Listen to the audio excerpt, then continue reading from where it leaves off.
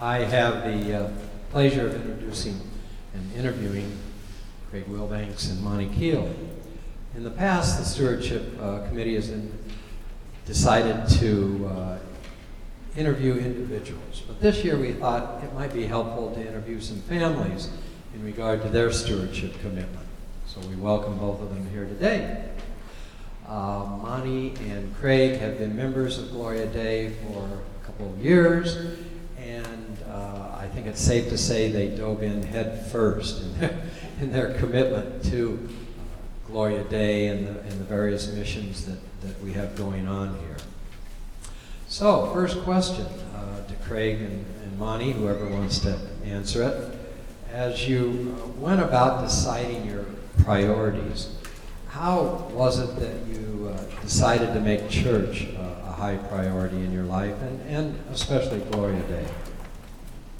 Thanks, Bill. I guess in a very general way, Craig and I would say that early in our lives, our church life was sort of drift in, drift out. Speaking personally, probably the extent of its depth or an example of its shallowness was really about fellowship and not much more.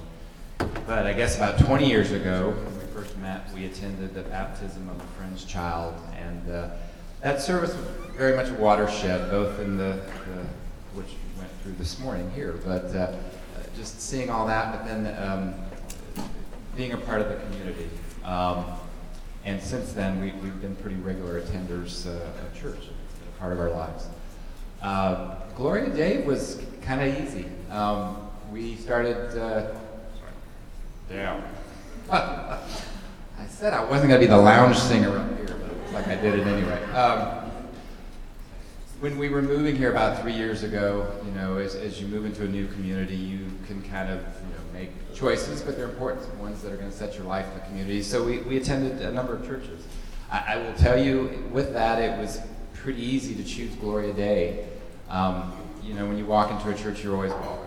But the welcome here was gracious, lovely, very genuine. I will say the theology we found here through messages from Pastor Roger, Pastor Sarah, Deacon Pam, as well as the Bible study we did, or have done, was moving to us and enriching for us and what we were looking for. The last thing I would say, I can't imagine living in Iowa City and not attending a church that didn't have a commitment to the university. It seems a little bit like having chocolate chips, flour, eggs, and not making cookies or something. So we were very impressed by that as well. Thank you. How did you go about deciding how to support Gloria Dei in ways other than money? I will take that one. It's been quite an adventure because about 2 years ago, Monty retired. And so he got involved in a lot of committees and study groups and organizations. And then about a year ago, I retired and he went back to work. So I got involved in a whole different list of committees and groups and organizations. And in about 3 months, we're both going to be retired again. And so we're really going to have to find a couple of those to overlap so we get to see each other every once in a while. I really do think in the next year, we're going to set a lot of the patterns for our schedule and our habits and rituals for the rest of our lives. And so I want us to make sure that we're very conscious of the role that Gloria Dei plays in that, and that we don't just let that part happen. I want really to spend time planning that so that we're as involved as we want to be. And I must say, at the first service, Craig did sort of indicate he was going to volunteer for the Stewardship Committee, but he forgot it the second time. I think I kind of got volunteered.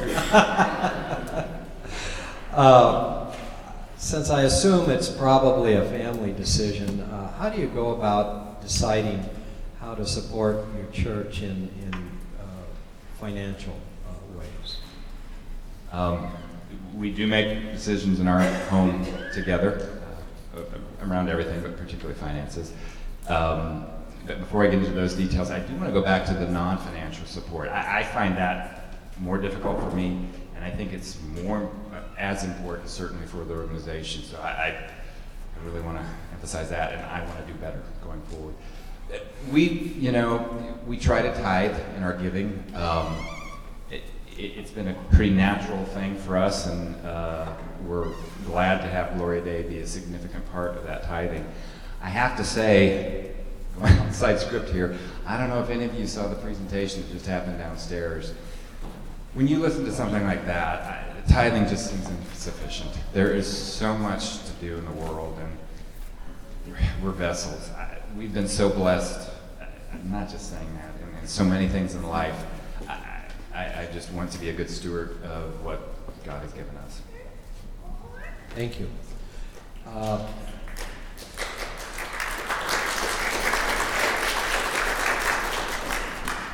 We're celebrating All Saints Day, and I was wondering if either of you had anyone in your life that may have contributed to guiding you, either by their actions or by their words in deciding how to go about supporting the church. So there was one person particularly important to both of us, and she was a senior pastor at the church Monty mentioned that we started attending in Dallas 20 years ago. Kathleen Baskin, such an amazing person, inspired us to really have a joy for the church, for sure, but particularly, I think she's the first person I ever met who shared the joy of giving to the extent that she understood it. She was at one point raising several money for several computers at a local school, and the way she could let you know what a difference just those couple computers were going to make in that classroom, and the joy she could put in my heart really still affects me to this day. She is, every time I think about something like what we saw downstairs, I think of Kathleen and thank her for having given me that realization in my heart. Okay, thank you, Craig and Monty.